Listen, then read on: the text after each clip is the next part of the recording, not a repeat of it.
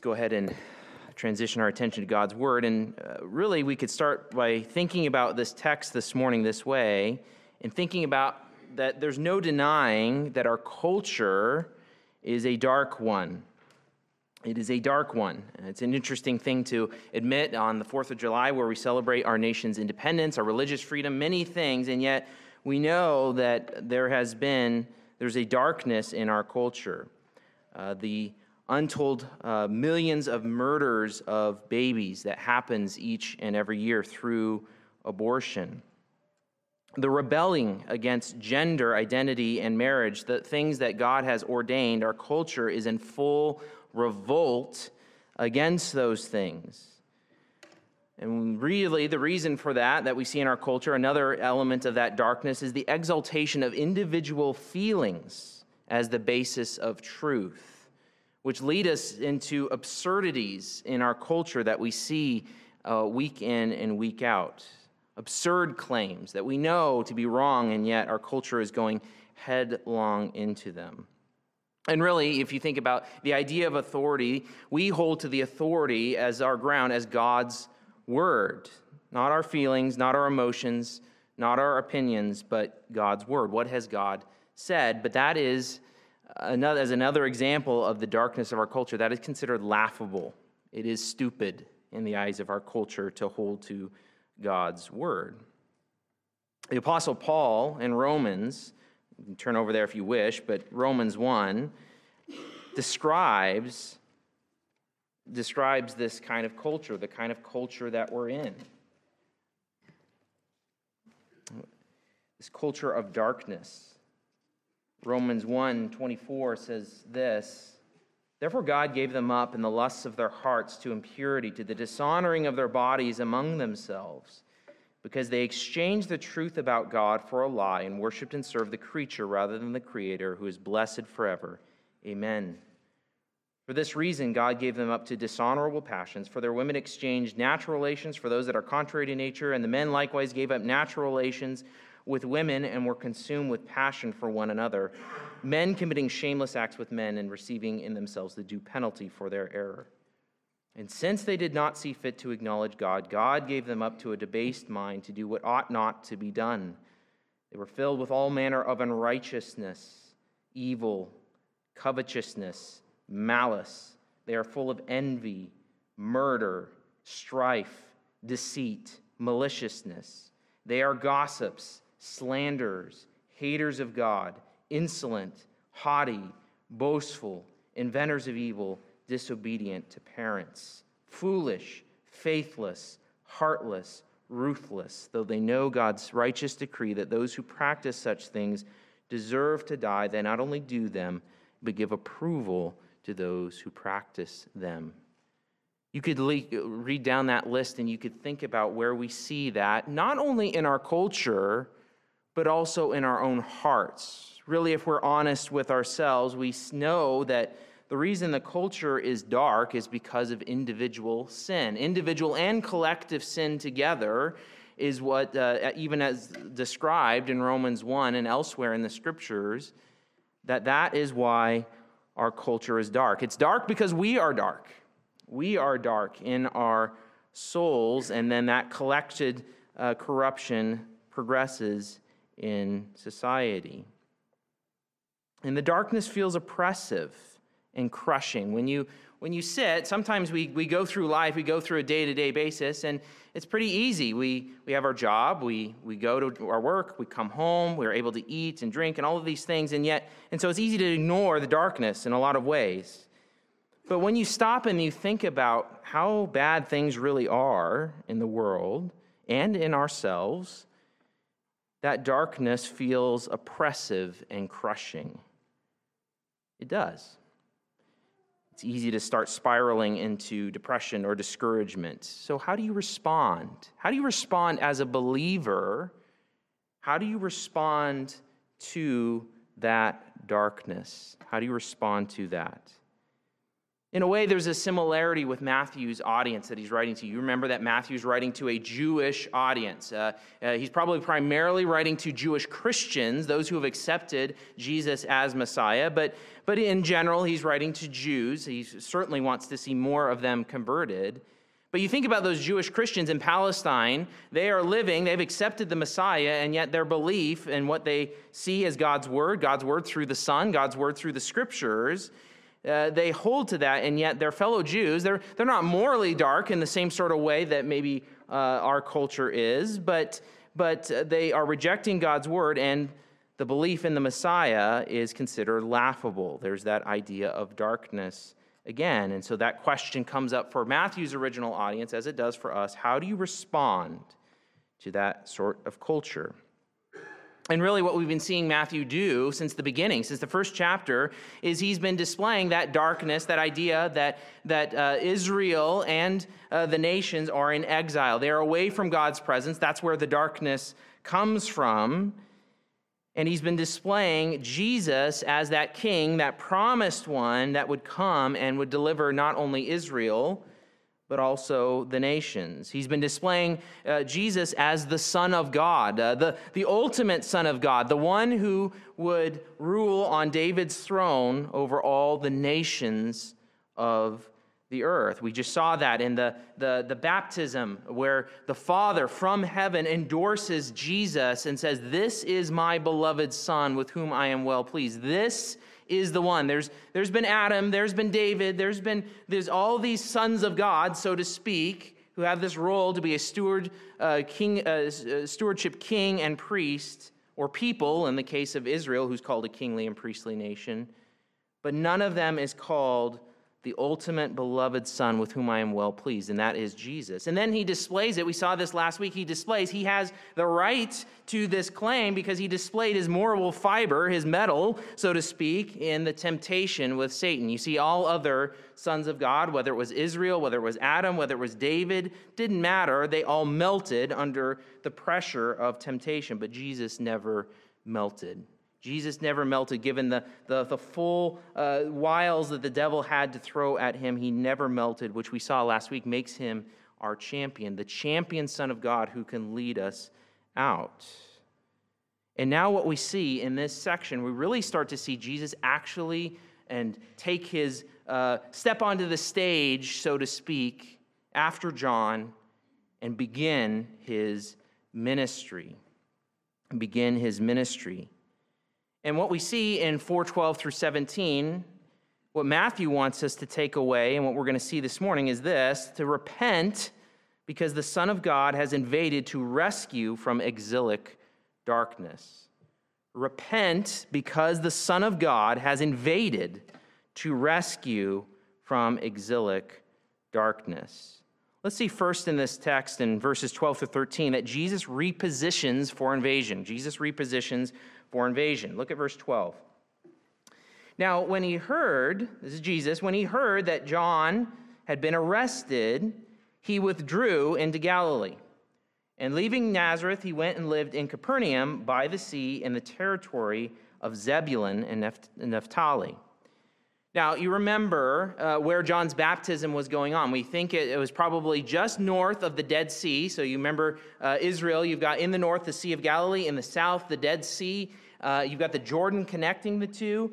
And we think that John's baptism is happening just north of the Dead Sea, and just east of the Jordan, and he's baptizing people. And remember why he was baptizing people? He's baptizing them because Israel is supposed to be the Son of God. They're supposed to be this kingly and priestly people, and yet they've been apostate, walking apart from God. And John is calling them to repentance, to see their need for cleansing, and to be God's people that he requires them to be. And then we saw Jesus displayed as that ultimate Son, like we just mentioned. And it seems as if Jesus remains in that area for some time. That's what the text alludes to here. But then when John is arrested, Jesus moves to the north. Now, it seems like John's probably arrested now somewhere near the Dead Sea. You see, Herod Antipas, the son of Herod the Great, whom we met earlier in Matthew chapter 2, had jurisdiction both in Galilee and in Perea, which is exactly the area, or at least a piece of the area, where John was baptizing. So Herod Antipas has this jurisdiction there, and he arrests John. Now, we're not given the details of that arrest. We will find out about them later in the book of Matthew, why that happened.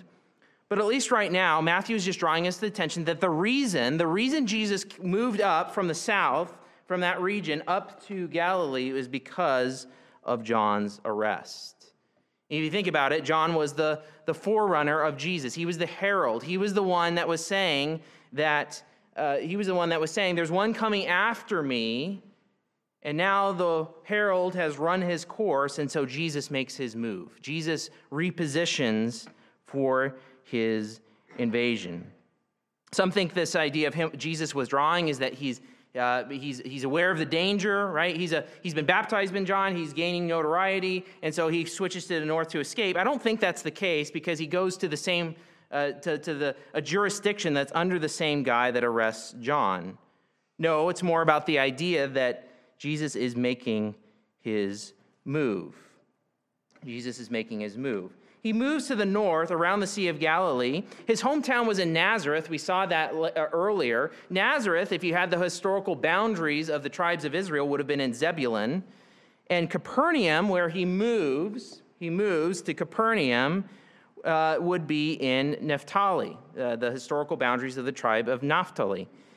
And what you have to know, remember, Nazareth is a very small town. We talked about that before. It's kind of a very small town in the hill country, whereas Capernaum is several miles away, over 10 miles away, more like 25 probably, just on the northern tip of the Sea of Galilee, and just a little bit to the west. So Jesus moves to this town. This town probably has 1,000 to 2,000 people, maybe more. We're not exactly sure. But it's a fishing town. It's a bustling center. There's international trade routes that go by this place. It's the most northern part, really, in Israel, in the land of Israel and Palestine. And there's all sorts of, not only Jews, but a mixture of nations that are going on there. And Jesus has done this intentionally to position himself for his invasion. Next, let's see, why does Jesus do this? We know what sparked this was the arrest of John, the arrest of his forerunner. We know that's why he's done this. He's taking up the baton from John, so to speak, in ministry. But why? And we see why in verses 14 through 16, where we find that Jesus invades against exilic darkness. Jesus invades against exilic darkness. Look at verse 14. So he leaves Nazareth and he lives in Capernaum so that, verse 14, what was spoken by the prophet Isaiah might be fulfilled. So now we get another one of Matthew's fulfillment quotations. Remember, we've seen a bunch of these. We've seen both prediction, like in the Emmanuel prediction that happened with Jesus' virgin conception and birth. We've seen others where in his movements as a child, he's brought down to Egypt and then back out to fulfill a pattern. Remember, that idea of fulfillment is actualization. Jesus is actualizing some prediction or prophecy. Notice here what's interesting, though. Jesus is the one who decides to move. And so when we see this purpose expressed in verse 14, really, it's Jesus' purpose that's being expressed. Why did he move? Why did he move from Nazareth to Capernaum? Yes, John the Baptist's arrest sparked it, but what was Jesus' purpose in doing this? The so that expresses that. Verse 14, so that what was spoken by the prophet Isaiah might be fulfilled. In other words, catch this, what Jesus is saying is there's something written in the prophet Isaiah about me, and I'm intentionally moving myself in such a way so as to fulfill what Isaiah said. In other words, Jesus is self-aware about what he is doing as the Messiah, and what he links that back to what Isaiah spoke of.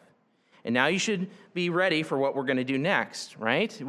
We have an Old Testament quotation in the New. Matthew is pulling on this. Matthew and really Jesus are pulling on this chain link And he's shown us one link in that chain, and we're supposed to pull on that chain. We're supposed to go back to the Old Testament, understand Isaiah in this context to understand exactly what Matthew himself is communicating. So let's go ahead and turn over to Isaiah chapter 8, and we'll start. What Matthew's quoting here, he's quoting Isaiah 9, 1 through 2, but there's a context. He quotes that link, but there's a greater context for Isaiah 9, 1 through 2, and Matthew uses the text contextually. He uses it contextually. He interprets it properly. Jesus is interpreting it properly, really. And if you think about the context of this, we've already examined the context of what's going on here, because this is in the same basic context that Isaiah 7:14 was quoted from. You remember Isaiah 7:14, the virgin will conceive and give birth to a son. And we said that the reason that prophecy of that virgin-born son was given is because Ahaz, a bad Davidic king, a very evil Davidic king, has put his trust in another nation, in Assyria. And really, by his choices, he set the nation on a trajectory that's going to lead not only to the obscurity of the Davidic line, but also the exile and obscurity of Israel itself. And it's the exact same context that's happening here. We start and pick this up in verse 16. Bind up the testimony, Isaiah 8:16, bind up the testimony, seal the teaching among my disciples. I will wait for Yahweh, who is hiding his face from the house of Jacob, and I will hope in him. Behold, I and the children whom Yahweh has given me are signs and portents in Israel from Yahweh of hosts, who dwells in Mount Zion. You remember that God gave children to Isaiah. Their name had a meaning in a particular way, and so he's referring to that. So Isaiah is speaking here. And when they say to you, inquire of the mediums and the necromancers who chirp and mutter, should not a people inquire of their God? Should they inquire of the dead on behalf of the living? To the teaching and to the testimony.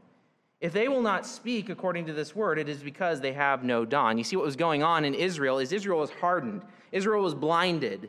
It wasn't looking to God's word. It wasn't looking to God's law. It wasn't looking to his pronouncements. It was looking to other forms of revelation. They were doing the external forms of religion all right, but they weren't looking to God's word. They were looking to other sources, and that's what Isaiah is referencing here. And really what you start to see is if the people who respond in that way, they don't look to God's word, but they look to their own devices or other sources, they have no dawn. We get a light darkness imagery, which is very prevalent in Isaiah. And he goes on, verse 21, they will pass through the land, greatly distressed and hungry. And when they are hungry, they will be enraged and will speak contemptuously against their king and their God and turn their faces upward. And they will look to the earth, but behold, distress and darkness, the gloom of anguish, and they will be thrust into thick darkness. Because you turn from God's word, because you turn from his law, you're doing the external forms, but you're not listening, you are in the darkness, and you're going to enter the darkness of exile. That language there of hunger, of difficulty, it's the darkness of exile. The darkness of exile. And really, when we think about the regions we've already seen, Naphtali and Zebulun, those are in the very north. Those were the first regions that felt the force of exile coming. Even before Assyria takes away all of Israel in 722, back in 732, 10 years prior, there had been a deportation out of Zebulun and out of Naphtali. These were the first regions that are being referenced here that felt the darkness of exile, that felt the darkness invading the land because of their turning away from God and from his word. But then there's a reversal, chapter 9, verse 1. There's a reversal. We've got this light darkness imagery, and we see in 9:1, but there will be no gloom for her who was in anguish. In the former time, he brought into contempt the land of Zebulun, the land of Naphtali, which we just talked about. But in the latter time, he has made glorious the way of the sea, the land beyond the Jordan, Galilee of the nations. The people who walked in darkness have seen a great light. Those who dwelt in the land of deep darkness, on them light has shone, which is exactly what Matthew is quoting. Just turn over back to Matthew really quick just to see what we just saw and how he quotes from Isaiah, verse 15 in Matthew 4. The land of Zebulun and the land of Naphtali, the way of the sea beyond the Jordan, Galilee of the Gentiles. The people dwelling in darkness have seen a great light, and on those dwelling in the region and shadow of death, on them light has dawned. You see, Isaiah and Matthew and Jesus are picturing this reversal of darkness and the invasion, really, of light coming to reverse the exile. Where did the exile came from? It came from Israel's sin, disobeying God's word. We could see that in Isaiah 8. And where did that exile of Israel continued up to Matthew's day through the same sort of sin? But there's a reversal. Now, if you just had those two verses, you would say, great, there's a light, it's coming. Why? Why is it coming? Well, this is where we come back to. Matthew is not just alluding to those two verses, he's thinking about the rest of the context. And so we keep reading in Isaiah 9 about this reversal of exilic darkness. You have multiplied the nation. You've increased its joy. They rejoice before you as with joy at the harvest, as they are glad when they divide the spoil. So the nation, this reversal, there's joy now because the exile, the darkness, the gloom of the nation has been reversed. But why? We get some reasons in verses 4 through 6. For the yoke of his burden and the staff for his shoulder, the rod of his oppressor you have broken, as at the day of Midian. For every boot of the tramping warrior in battle tumult and every garment rolled in blood will be burned as fuel for the fire. Before, the forces of Assyria and other nations came from the north to invade Israel and to put it into darkness because of Israel's own sin, as punishment for their sin. But what we see here is the exact reversal. Light is coming, and he's going to bring you out of exile. The armies that oppressed you before are gone. They're destroyed. But you still are left with the question, why? Where did they go? How did this happen? Verse 6 in Isaiah 9. For to us a child is born, to us a son is given, and the government shall be upon his shoulder, and his name shall be called Wonderful Counselor, Mighty God, Everlasting Father, Prince of Peace.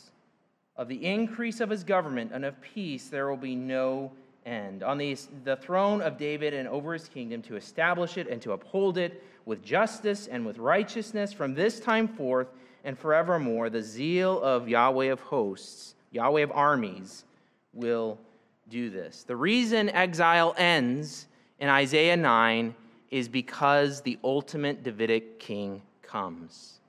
The ultimate Davidic king comes. Not someone like Ahaz that trusted in Assyria, but someone who will reign over the throne of David forever. You remember the Davidic covenant. We talked about that in our series, Kingdom Through Covenant, where the Davidic king is to rule not only over Israel, but over the nations. He's the one that's going to reverse exile. He's the one that's going to reverse darkness to light. And as we turn back to Matthew 4, remember Jesus' purpose in moving to Zebulun and to Naphtali, from Nazareth in Zebulun to Naphtali at Capernaum, is to show and to proclaim by his movement that he is that king. He is the light. He is the one who is invading exilic darkness. But here's the key, what we see back in Isaiah 9, and even what we've already seen in Matthew, is not only is this going to be a child, a deliverer, a man, a true and ultimate Davidic king, but he is God himself. Wonderful Counselor, Mighty God, Everlasting Father, Prince of Peace. It is both God and man who is spoken of as the ultimate Davidic king in Isaiah 9.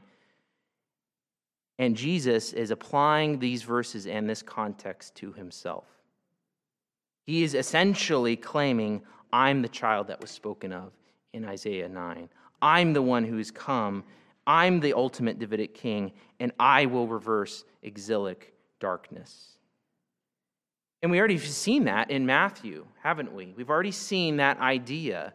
We know from the virgin conception and the virgin birth that this child was produced by no human father, but through the agency of the Holy Spirit.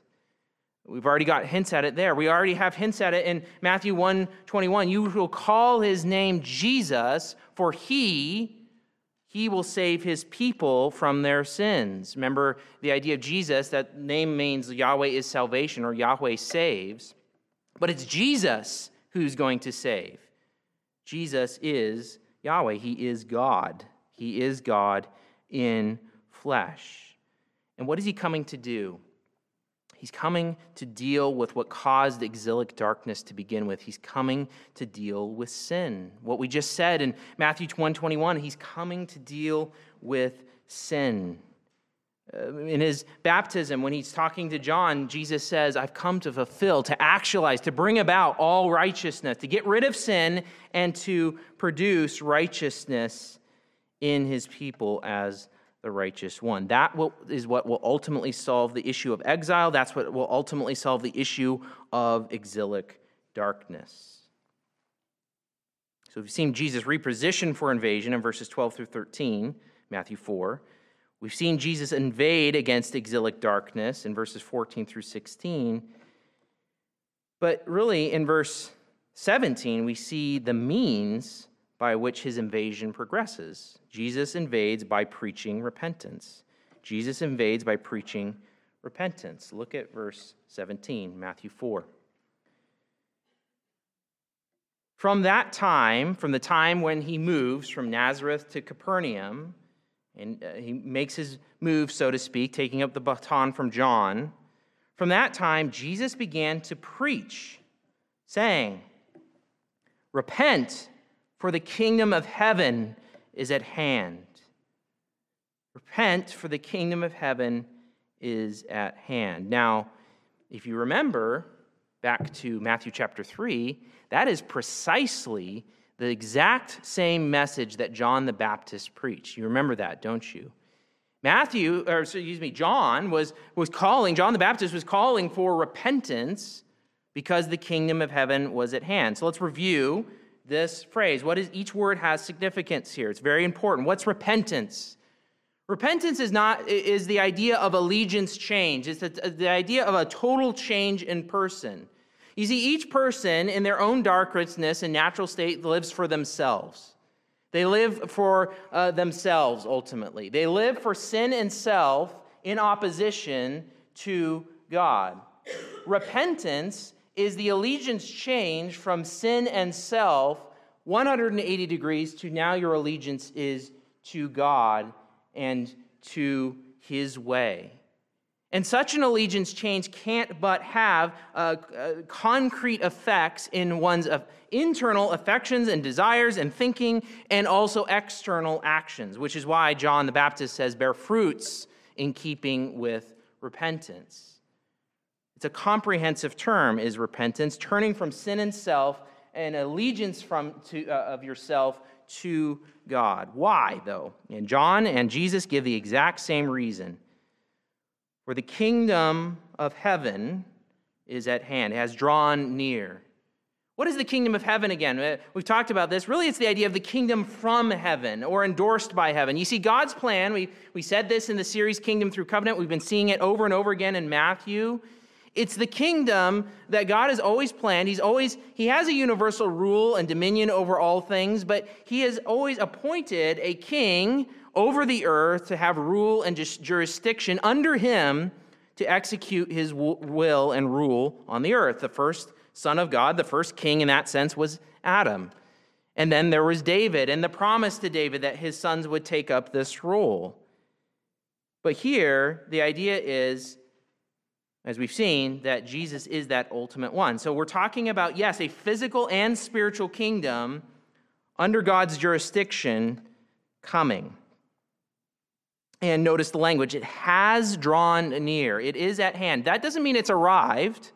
It means it's close. When we talked about this idea before, we talked about the idea maybe you have a friend and he's telephoned you and he's coming over soon, right? You don't know exactly when he's going to arrive, but he's coming over soon, right? The thing about that friend's perspective, you're in your house waiting for the friend, but maybe the friend is right outside the door. He hasn't arrived yet, but he's right there. He's imminent, right? He's imminent. That's the idea of the kingdom of heaven has drawn near. It's imminent. It's close. It's close. How is it close? Well, it's close. It was close for John, and it was close for Jesus for the same reason, because Jesus, the ultimate king of this kingdom, is near. He's there in his person. He hasn't established his kingdom yet, but he is right there and has the kingdom. He could establish the kingdom instantly if he wanted to. He could take charge instantly because the king is at hand. The kingdom of God has drawn near because the king has drawn near. And what John said and what Jesus says is the only proper response to that is repentance. Why? Why is repentance the only proper response to that?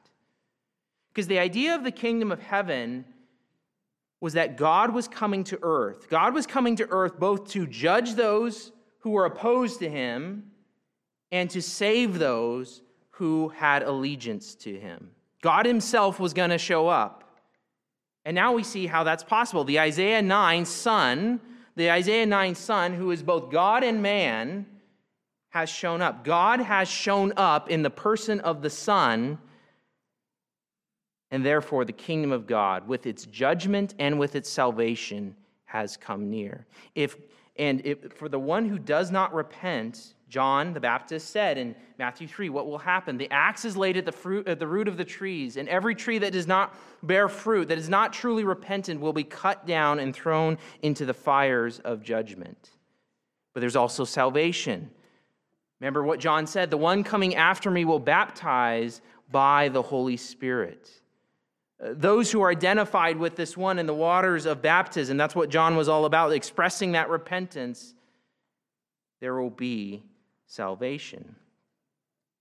Notice this is Jesus' summary message. Notice what it says. He began to preach this. This is the summary message for all of Jesus' ministry.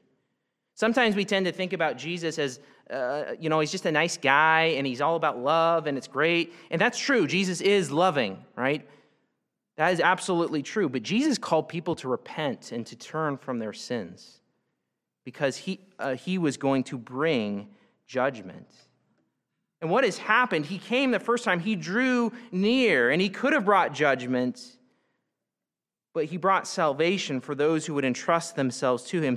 They brought salvation for those who would repent, and he's given a reprieve. But when he comes again, he will come in judgment to save those who are eagerly waiting for him, to establish his kingdom, and to judge those who have not repented. This is the one who is dealing with exilic darkness. We've seen Jesus repositions for invasion in verses 12 through 13. Jesus invades against exilic darkness, and Jesus invades by preaching repentance. This is the summary of what Jesus preached over his whole ministry. This is what Jesus was about. Repent, turn, change your allegiance, swear allegiance to the King, because his kingdom has drawn near. Which brings us back to, what do we do with this? What was Matthew's audience supposed to do with this? Well, first, the idea of repentance, it's not just, I've turned once and I'm good to go. It's the idea that you keep on and you stay on in repentance. You turn from sin and self to following and having your allegiance to God. Matthew is speaking to Jews who have made that allegiance change, and yet the dark culture around them, their friends, are saying, you can't believe in the Messiah, that's laughable, right? What's the proper response? The proper response is to continue in repentance. It's not just one-time act, it's a continuing allegiance change for your whole life. And so as we see the same sort of darkness in our culture, in our own hearts, Jesus has invaded to deal with both our sin both its punishment and power, and ultimately its presence. When we think about why is there so much darkness in our culture, why is there so much darkness in our hearts, we know it's because of sin, and we know that only Jesus can deal with that sin. He dealt with that sin in its punishment, in its punishment on the cross. For his people, for the people who he's coming to rescue, he stood in place. He bore the wrath of God in himself so they would not have to. And for the one who entrusts themselves to Jesus and continues that, there's a mortal blow done to the power of sin in the believer so that we don't have to keep giving into sin. We don't have to keep giving into the darkness that we fight in our own hearts. And ultimately, we know that when the King comes again, he will deal with the final vestiges of sin in our own hearts. And not only in our own individual hearts, but in the world. He will purify the world. And so if you are in Jesus, if you have repented and entrusted yourself to Christ, the only one who can deal with exilic darkness, the own darkness of your soul, the darkness that's in the world, you have great cause to rejoice. Great cause to rejoice. That the one who invaded, who came 2,000 years ago, did come to deal with your sin. And so if you're in Christ, you are seen through the lens of Christ. You are seen with that perfect righteousness. We saw last week how the Son of God perfectly obeyed the Father. And the Father sees through the lens of Christ, Christ's people. And he sees them as clean. He sees their sin dealt with because he dealt with it in Christ. He sees their righteousness because Christ had a perfect lived in flesh righteousness. And so you can rejoice. That's part of what you should do with this message. Think back to Isaiah 9. Remember, it talked about the reversal of exile. It talked about how great the joy was of the people. But we realize that Jesus hasn't come yet, and we do see darkness in our world. So how do we respond when we see that darkness? Patience. Patience. First, patience. Patience as we see sin and darkness in the world, knowing that Christ will come again and will set up a just and a pure kingdom. He will finish the job because he came and started his invasion already. He will come and finish the job at his second coming. Patience. It's easy to get discouraged looking at how dark things are. Yes, they are. We don't slap smiles on our faces and ignore the problem. We say, yes, there is. And there's problems still in my own heart. But we wait. We wait patiently. We keep our allegiance. We keep our repentance. We keep our allegiance to Jesus, and we wait patiently. And then we also do this. As we wait for that, we proclaim the same message as John and Jesus. Repent, for the kingdom of heaven has drawn near. When we talk to people, we can use that language and say, repent, change your allegiance, because the kingdom of heaven has drawn near. It came near 2,000 years ago. God himself and the God-man came in flesh and invaded. And he could have brought judgment then, but he didn't. Instead, he brought salvation for those who would entrust themselves to them. So repent. And the kingdom is imminent. We wait for Jesus to come again. He will finish the job. So you must repent. You must have business with God, with Christ himself, who will come to judge the living and the dead. And our message must be repentance. Repentance is not a word that people enjoy hearing. When we talk about, because if I talk about you need to repent, it means you did something wrong. It means that you have a problem. You are doing something wrong. We don't like that. We don't like to be told no. But that was the message of Jesus. That was the message of John, and it must be our message as well. We must be honest about sin and judgment coming. And because of the sin and judgment, we must call people to repentance, to allegiance change with the whole life.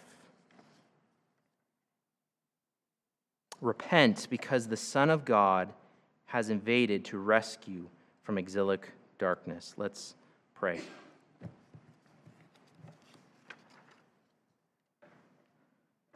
Jesus, we thank you that you have invaded, that you have come near, that yours kingdom is the ultimate kingdom. All nations, languages, people groups will be under your rule. But Lord, that would be bad news for us apart from your dealing with our sin. We thank you that you are the God-man, the one mediator between God and man, that you have paid for our sins, that we can repent and entrust ourselves to you. We can not only have you dealt with the penalty, the punishment of sin, but you've dealt with its power in our lives, and we wait for you to deal with its presence in our lives as well. Jesus, we do ask that you would come. We ask that you would come and you would set up your kingdom. But we also ask that you would grant repentance, that we would be faithful ambassadors as you've called us to be in the spheres of life where you have placed us, to call people boldly, courageously, firmly to repentance, and yet to show them who you are as the gracious King who has extended that offer. Lord, even this week as we encounter people in the places where you've put us, Lord God, I pray that you would grant us opportunities to make that call. Repent, for the kingdom of heaven has drawn near. Lord, if there are any who have not repented of sin, who their allegiance is still fundamentally to themselves rather than to you, I pray that you would work, Holy Spirit, in their hearts. Lord, help us to be patient as we see darkness in our world and it becomes overwhelming and crushing. Help us to look to you, Lord Jesus, and know you will come and know you will finish the job because you started it. Lord, we praise you, we honor you, we thank you. Bless this time now as we take your supper to remember you. In Christ's name, amen.